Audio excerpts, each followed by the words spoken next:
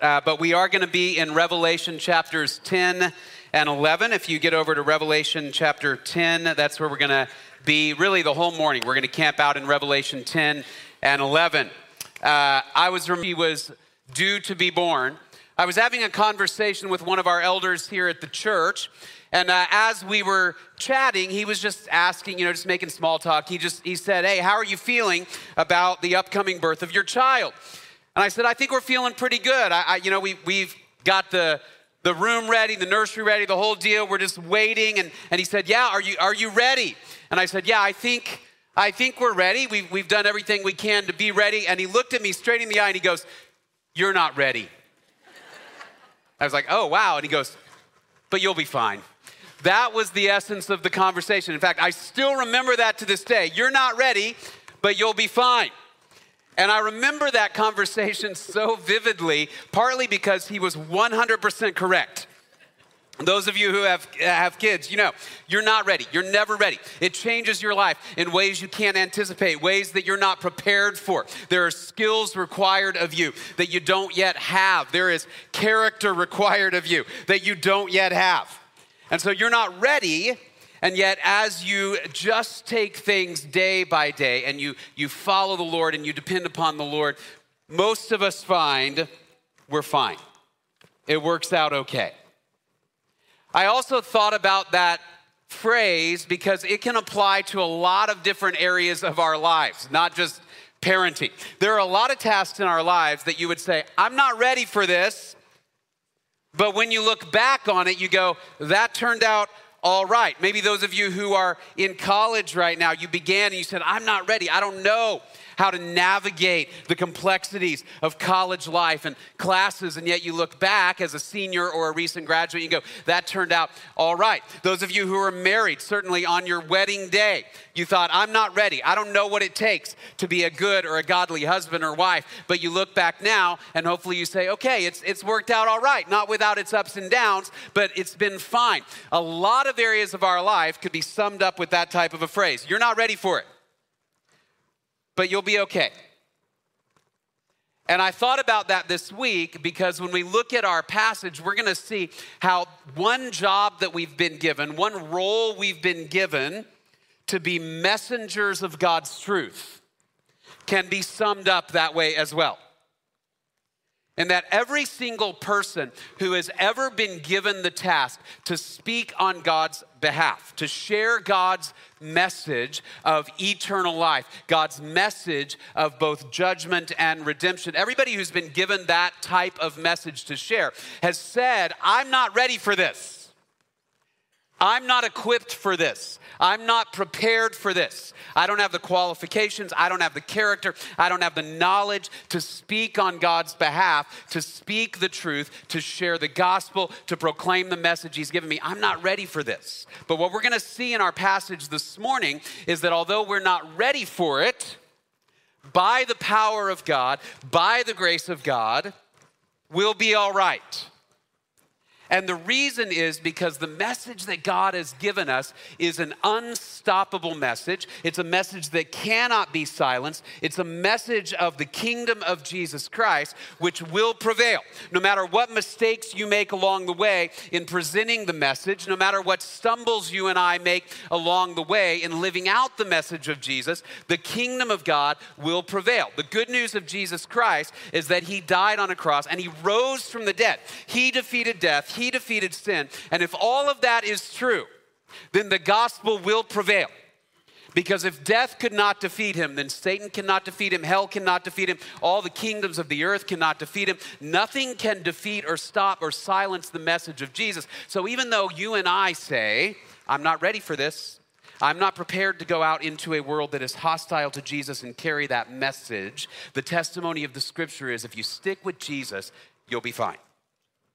And if you remember, as we've studied the book of Revelation, we've said that's a huge emphasis in the book of Revelation is not to scare you, but to offer you hope.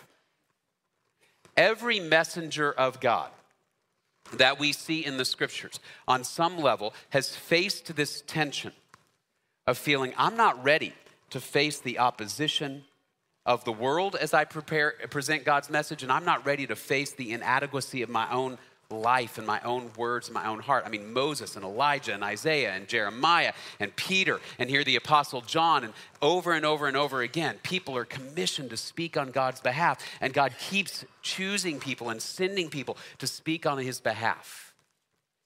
And yet people are resistant because we're not ready. And so God is, in this passage, we're going to see how the Spirit of God again is going to speak to the Apostle John and say, John, I want to remind you that the message you are bringing on my behalf is an unstoppable message, even though it's bittersweet, even though it's hard to proclaim, even though you'll face opposition for proclaiming it, you'll be fine.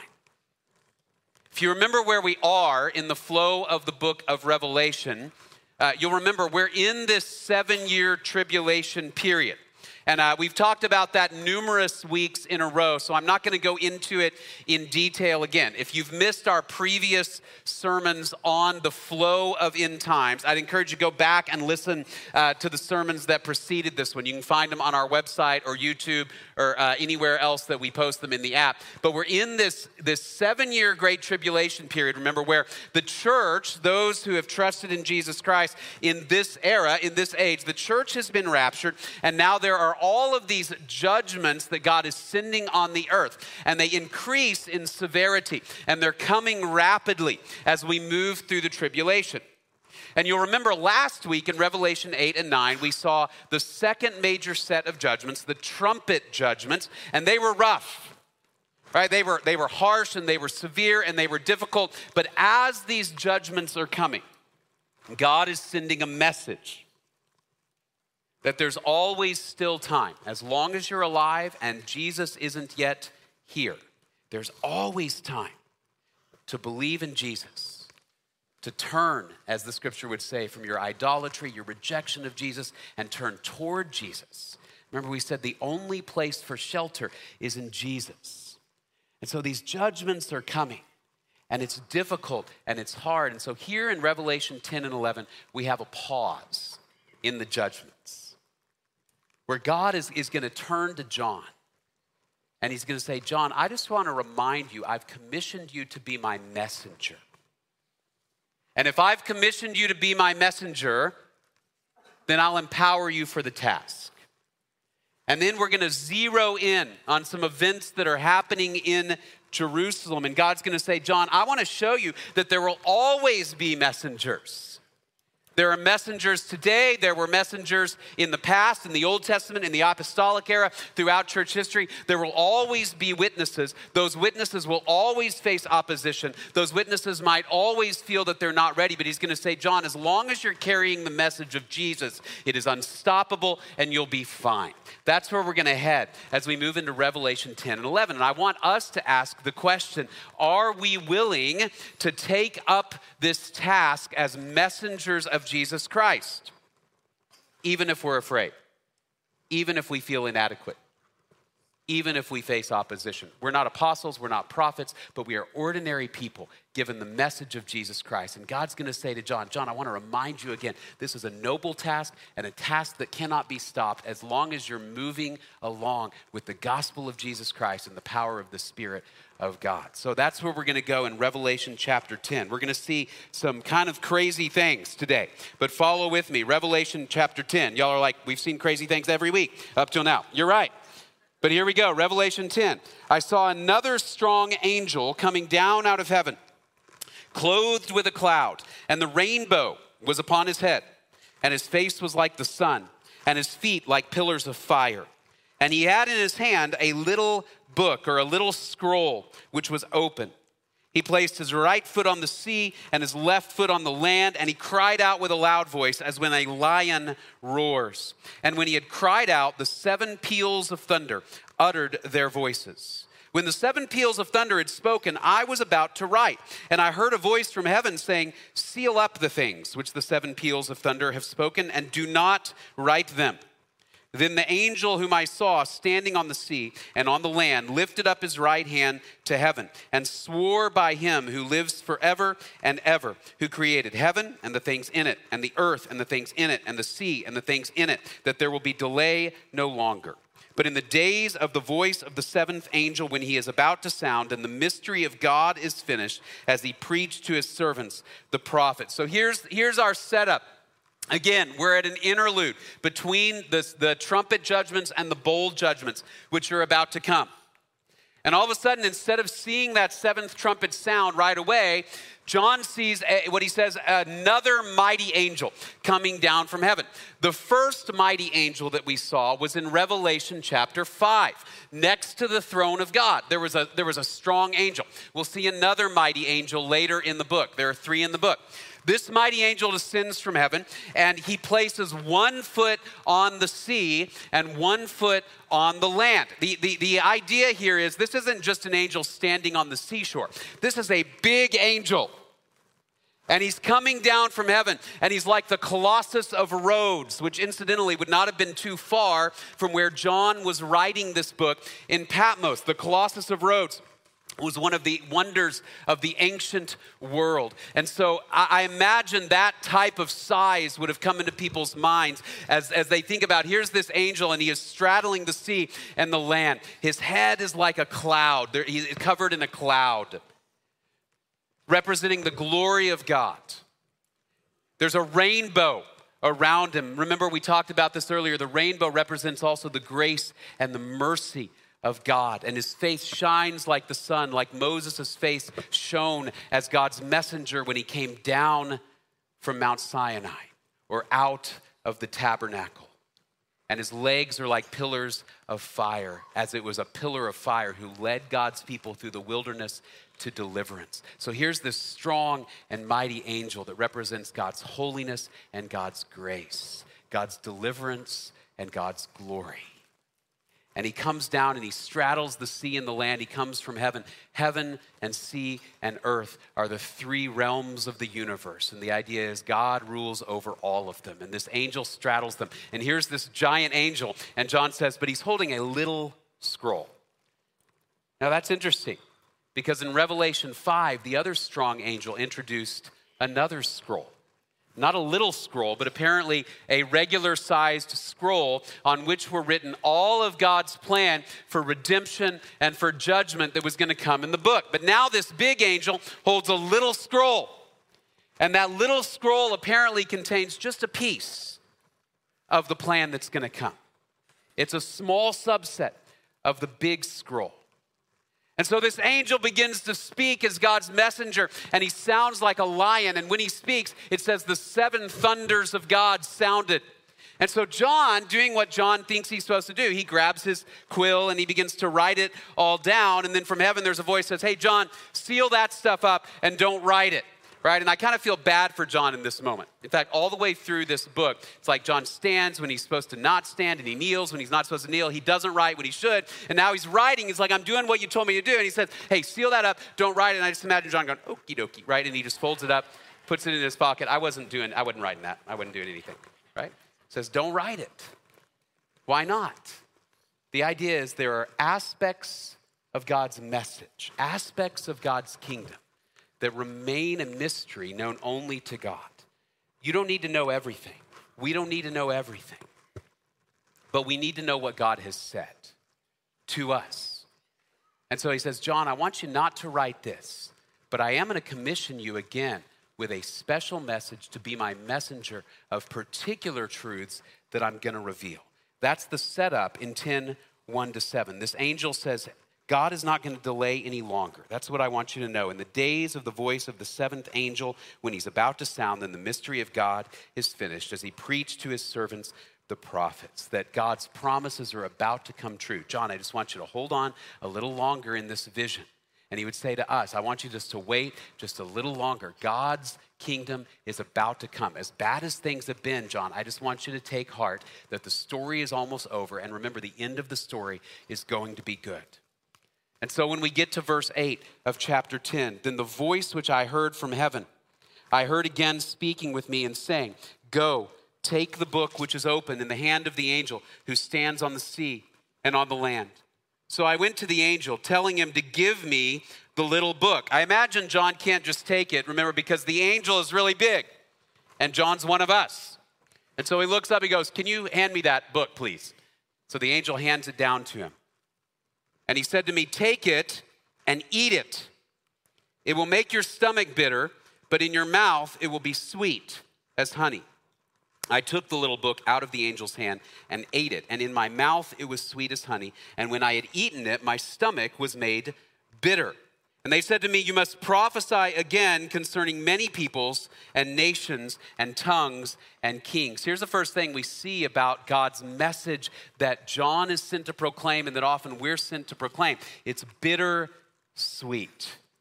There's a little bit of what you might see as a surprising twist in this, right? So the angel says, "I want you to take the book, John." And he doesn't say read it, he says eat it. Now that's weird, right? Why would you eat it? We're not in the habit usually of eating books. Typically, if you want to learn something or you want to teach something, you read it and then you say it. If your kid is in science and you ask them, "What did you do in school today?" and they say, "We learned the periodic table, and by the way, the teacher sent us home, all of us, with a copy, and we need to eat it with dinner tonight," you would go, "That seems like a suspect teaching technique." Right? But here, the idea is as John eats it, he absorbs it. He takes it in. It's becoming a part of him. God's message is going into him. But here's what happens is he eats it, and it's sweet in his mouth, but it is bitter in his stomach. It makes his stomach unsettled. I mentioned this passage to my wife this week, and she said, "Like a donut does." I said, "Yes, except in this case, the donut is, let's face it, bad for you, right? But this is actually a good message. It's a sweet message because it's the word of God. It's the word of how God is going to bring in his kingdom and vindicate his people and redeem all of the earth." Why is it bitter in his stomach? Because it's going to face opposition. And because there still is judgment to come.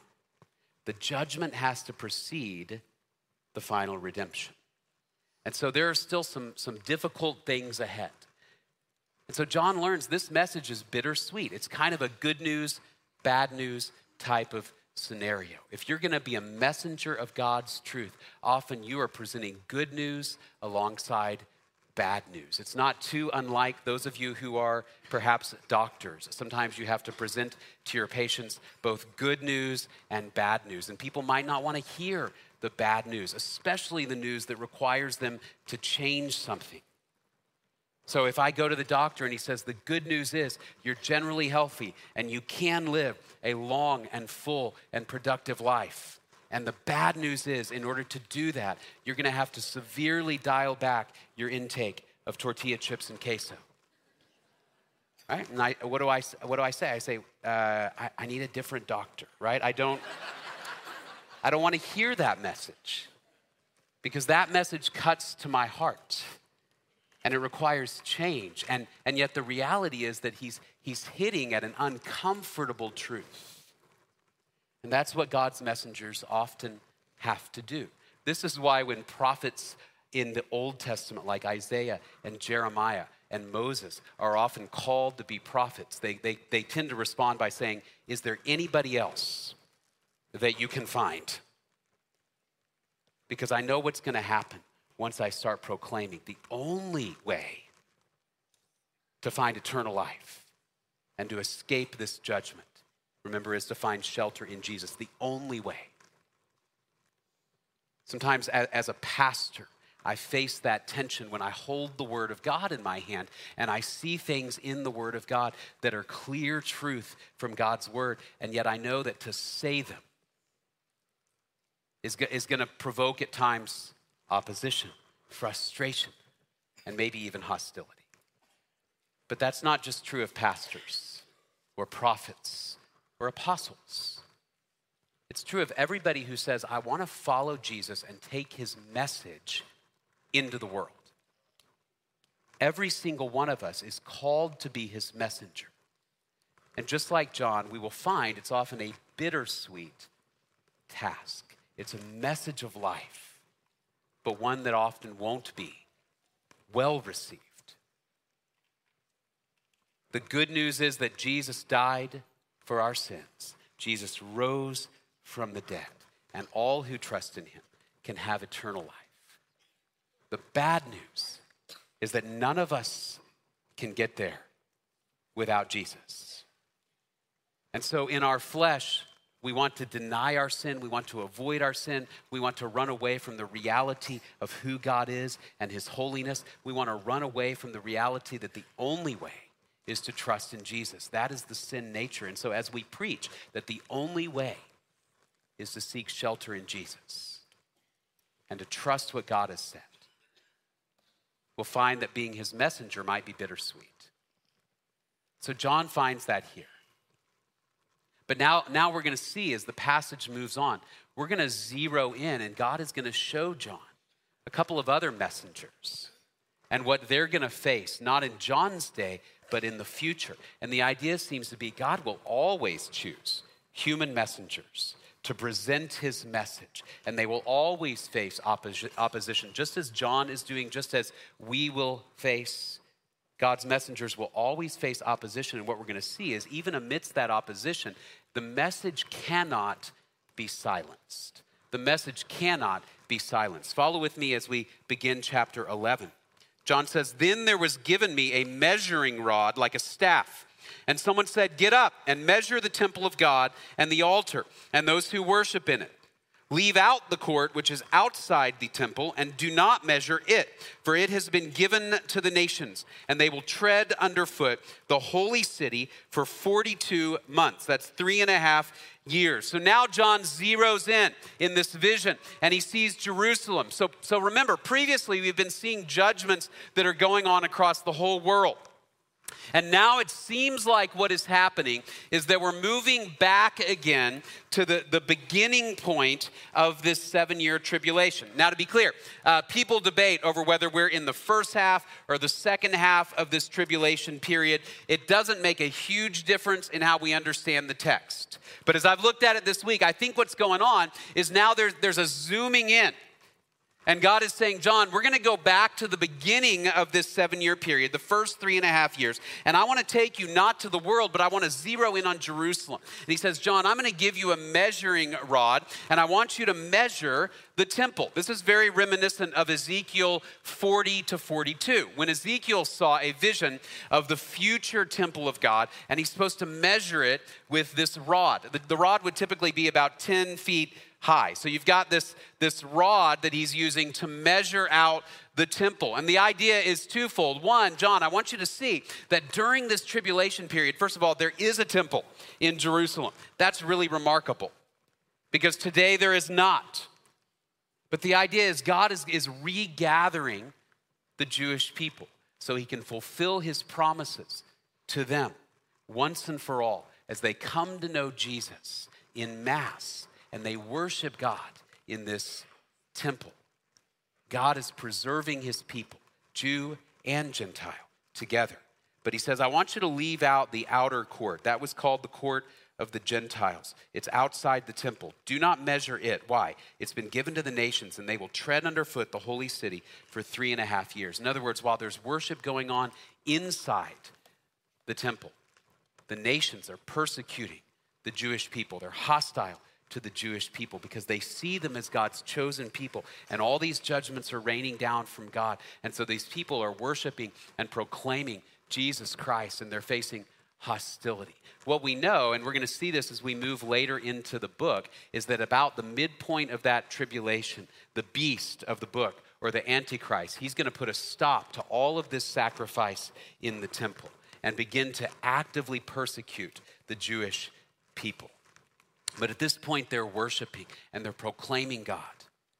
And then he goes on and he says, I will grant authority to my 2 witnesses, and they will prophesy for 1,260 days. Again, that's 3.5 years. Just another way of saying 3.5 years. Clothed in sackcloth. Sackcloth is a sign of mourning and the need for repentance. These are the two olive trees and the two lampstands that stand before the Lord of the earth. This is another reference back to Zechariah chapter 4, where there were two witnesses. In that case, it was Joshua and Zerubbabel who are witnessing to God's holiness and God's redemption. But here it's these two other witnesses, two olive trees and lampstands. They stand before the Lord of the earth. And if anyone wants to harm them, fire flows out of their mouth and devours their enemies. So if anyone wants to harm them, he must be killed in this way.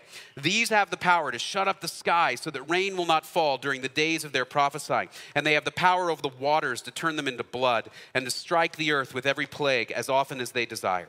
When they have finished their testimony, the beast that comes up out of the abyss will make war with them and overcome them and kill them.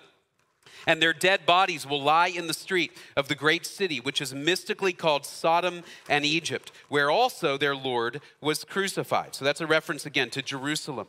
Those from the peoples and tribes and tongues and nations will look at their dead bodies for 3.5 days and will not permit their dead bodies to be laid in a tomb. And those who dwell on the earth will rejoice over them and celebrate. And they will send gifts to one another because these two prophets tormented those who dwell on the earth.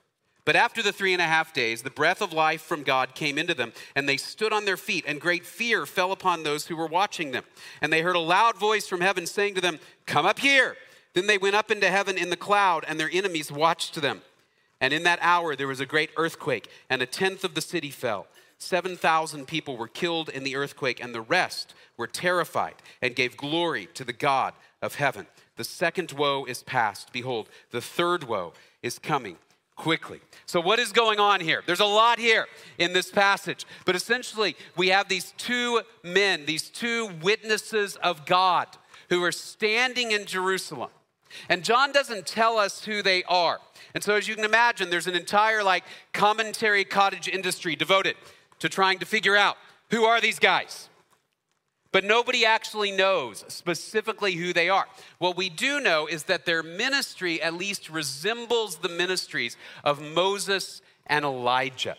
Moses and Elijah. Remember, Elijah was this prophet who preached against the kingdom of Israel, especially pagan kings like Ahab and his wife Jezebel. And he, under God's power, he actually led to a drought in the nation. He shut up the sky so that there was no rain. That was Elijah. And only when he prayed to God and asked for rain did the rain come back. Moses, of course, was the leader in Israel when God sent all of the plagues, the blood and the hail and the darkness and all of the plagues that are alluded to here. So these two guys are in the spirit of Moses and Elijah, announcing the kingdom of God and calling for repentance to say it's not too late. And the idea is, even in this terrible era, God sends these two witnesses, these two testifiers, and they stand in Jerusalem where there's hostility and there's violence and there's a refusal to turn to Jesus amongst the nations. And they tell people, it's not too late. It's not too late. Even now, you can be forgiven. Even now, redemption is possible. Salvation is possible. And yet, of course, people don't want to hear the message. And so John is seeing that just as he is persecuted as a messenger of God, so these two witnesses are persecuted as messengers of God. And here's what happens is at some point the beast, and we'll see him pop up throughout the rest of the book. This is the Antichrist, this world leader who opposes God's plans. The beast rises up, makes war with them, he kills them, and then they lie on the street dead for 3.5 days because everybody wants to celebrate. These witnesses of God are dead. We defeated them. We stopped God's message. And so they're having parties. It's like a global holiday, national day of the two dead witnesses. They're sending each other gifts, presents, because they're so excited. One commenter that I read, he called this diabolical Christmas. The last great Mardi Gras type celebration. That was what one other person said. They're handing out gifts and sending them to one another. Hooray, hooray, hooray. God's witnesses are dead. And as they're celebrating, the witnesses come back to life. It says everybody who is watching them sees them come back to life. And a voice from heaven says, "Come on up here." And they stand up on their feet and they ascend into heaven. And then there's earthquakes and all kinds of heavenly signs. Some people die, but here's what's amazing is that at this moment, this is one of the few moments that we see people turn and give glory to God. The message seems to bear fruit. They realize God is at work.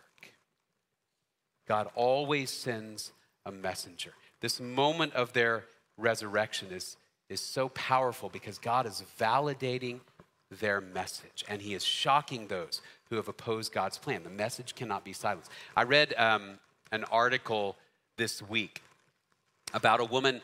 She had flown from Australia back to her home country of Burundi.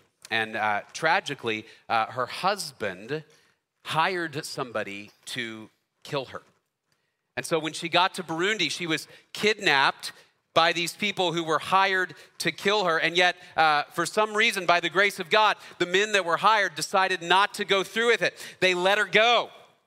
And they told her, I would recommend you get out of the country. And so what she actually did was she booked a ticket secretly to fly back to Australia, and she showed up at her own funeral while her husband was having a fake funeral to mourn the wife that he had supposedly killed. And it's one of those moments, I'm like, I wish I had been there to see that. He thought he had gotten rid of her. She was still alive. In this case, these witnesses, they were dead. They were really dead. And everybody says, we did it. We accomplished this evil. And God says, you didn't accomplish anything. You can't silence the message of the gospel. So they stand on their feet. They ascend to heaven. There are signs in the heavens and on the earth, and some people trust in Jesus. Despite the message being bittersweet, it can't be stopped. And I think John sees this at this point in the narrative as a reminder to him. John, you're called to a tough task. Everybody who proclaims Jesus is called to a tough task. But if you're preaching the good news of Jesus Christ, it's a message that cannot be stopped, that cannot be silenced. A message that will, in the end, we're going to see this here at the end of this passage, a message that will prevail. That will prevail. Look at the final few verses of chapter 11. Then the seventh angel sounded, and there were loud voices in heaven saying, the kingdom of the world has become the kingdom of our Lord and of his Christ, and he will reign forever and ever. And the 24 elders who sit on their thrones before God fell on their faces and worshiped God. I want to pause here for a minute, because when I read verses 15 and 16, you know what came to mind? The Hallelujah chorus. Some of you probably read this and it came to your mind. And he shall reign forever and ever and ever and right, and over and over and over again. Hallelujah, hallelujah, hallelujah. That is where George Frederick Handel got these words, was right here. He shall reign forever and ever and ever, toward the end of his great Messiah oratorio. Now, what I found interesting about it was, what do we do when they sing the Hallelujah chorus? We stand up. Right? We stand up. That's tradition. They say that King George the something stood up when he first heard Hallelujah chorus, whether that's true or not. But what I found fascinating here was nobody stands up when they sing this. They fall down.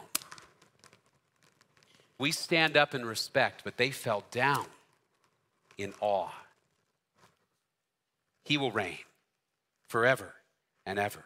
And they worship God, saying, we give you thanks, O Lord God the Almighty, who are and who were, because you've taken your great power and have begun to reign. And the nations were enraged, and your wrath came. That's a reference to Psalm 2 that Jake read earlier. Why do the nations rage? Why do they plot in vain? Your wrath came. And the time came for the dead to be judged, and the time to reward your bondservants, the prophets and the saints, and those who fear your name, the small and the great, and to destroy those who destroy the earth. And the temple of God, which is in heaven, was open, and the ark of his covenant appeared in his temple, and there were flashes of lightning, and sounds and peals of thunder, and an earthquake, and a great hailstorm. So at this moment, the seventh angel sounds. The third woe begins. And heaven begins to sing again. God, your kingdom is almost here. Your kingdom is coming. Your kingdom has come, and you will reign forever and ever. God, although the nations raged against you and they plotted to kill the Messiah and they plotted against your people for generation after generation after generation, this is the moment of justice on the earth and vindication and redemption for your people. And so what we're going to see as we move through the rest of the book is God's justice and redemption accomplished. And so they begin to sing. They begin to shout. They begin to worship God, that the message of God will prevail. And so again, John sees all of this in this interlude to say, John, I need you to prophesy again. I need you to keep doing the task of a messenger, even though it is a bittersweet task. But I want you to know, if you're with Jesus, you are always on the right side of history. If you're with Jesus, you are holding a message that cannot be silenced, that cannot be stopped. You are holding a message of a kingdom that will prevail, that will win, that will not be defeated. And so, John, I want you to say it again, that Jesus Christ will reign. I want you to say it again, that the only shelter, the only way to eternal life is in Jesus Christ. I want you to say it again, that no nation, no kingdom, no throne, no tribe, no tongue, nobody who opposes God is going to win. God's kingdom will prevail. And as all this chaos is going on the earth, John sees a hole open up in heaven, and he sees the very temple of God and the ark of the covenant of God. And there's lightning and there's thunder and there's all these flashings. Why does God see the temple of God? Because remember, we just saw that the earthly temple is being persecuted and harassed and trampled. And the idea is nobody tramples the temple of God in heaven. Nobody else can defile the temple of God in heaven, because he will reign forever and ever and ever and ever. God's message will prevail. So John is called to be a messenger. His witnesses are called to be messengers. The prophets have been his messengers. The apostles have been his messengers. You and I are called to be his messengers. And the reminder of Revelation 10 to 11, again, is you're not ready. God knows that. But you hold an eternal, unstoppable message of hope, of eternal life. And so as you share that message that cannot be stopped, you're not ready. You're not adequate. You're not equipped. But you'll be fine, because the God of the universe goes with you and me. So our question this morning as we close is, will you and I faithfully deliver the message that God has given us to those who need to hear it? And I want to say this, that the message of Jesus, it is profound, but it's not complicated. It is simply that all have sinned. All are deserving of judgment and of eternal separation from God in hell. Jesus Christ died for our sins and rose from the dead. And all who trust in him can have eternal life. That's the message. And you can say it in 30 seconds, or you can say it in 45 minutes or an hour and a half. But the question is, as we go into our own sphere of influence, will we take the message and proclaim it and share it? Because the moment is advancing, is coming soon, when the kingdom of the world will be the kingdom of his Christ. And our prayer and our hope is that those that we know will join us and worship him there. So will we faithfully deliver the message that God has given us to those who need to hear it. Let me pray, and we'll close in worship.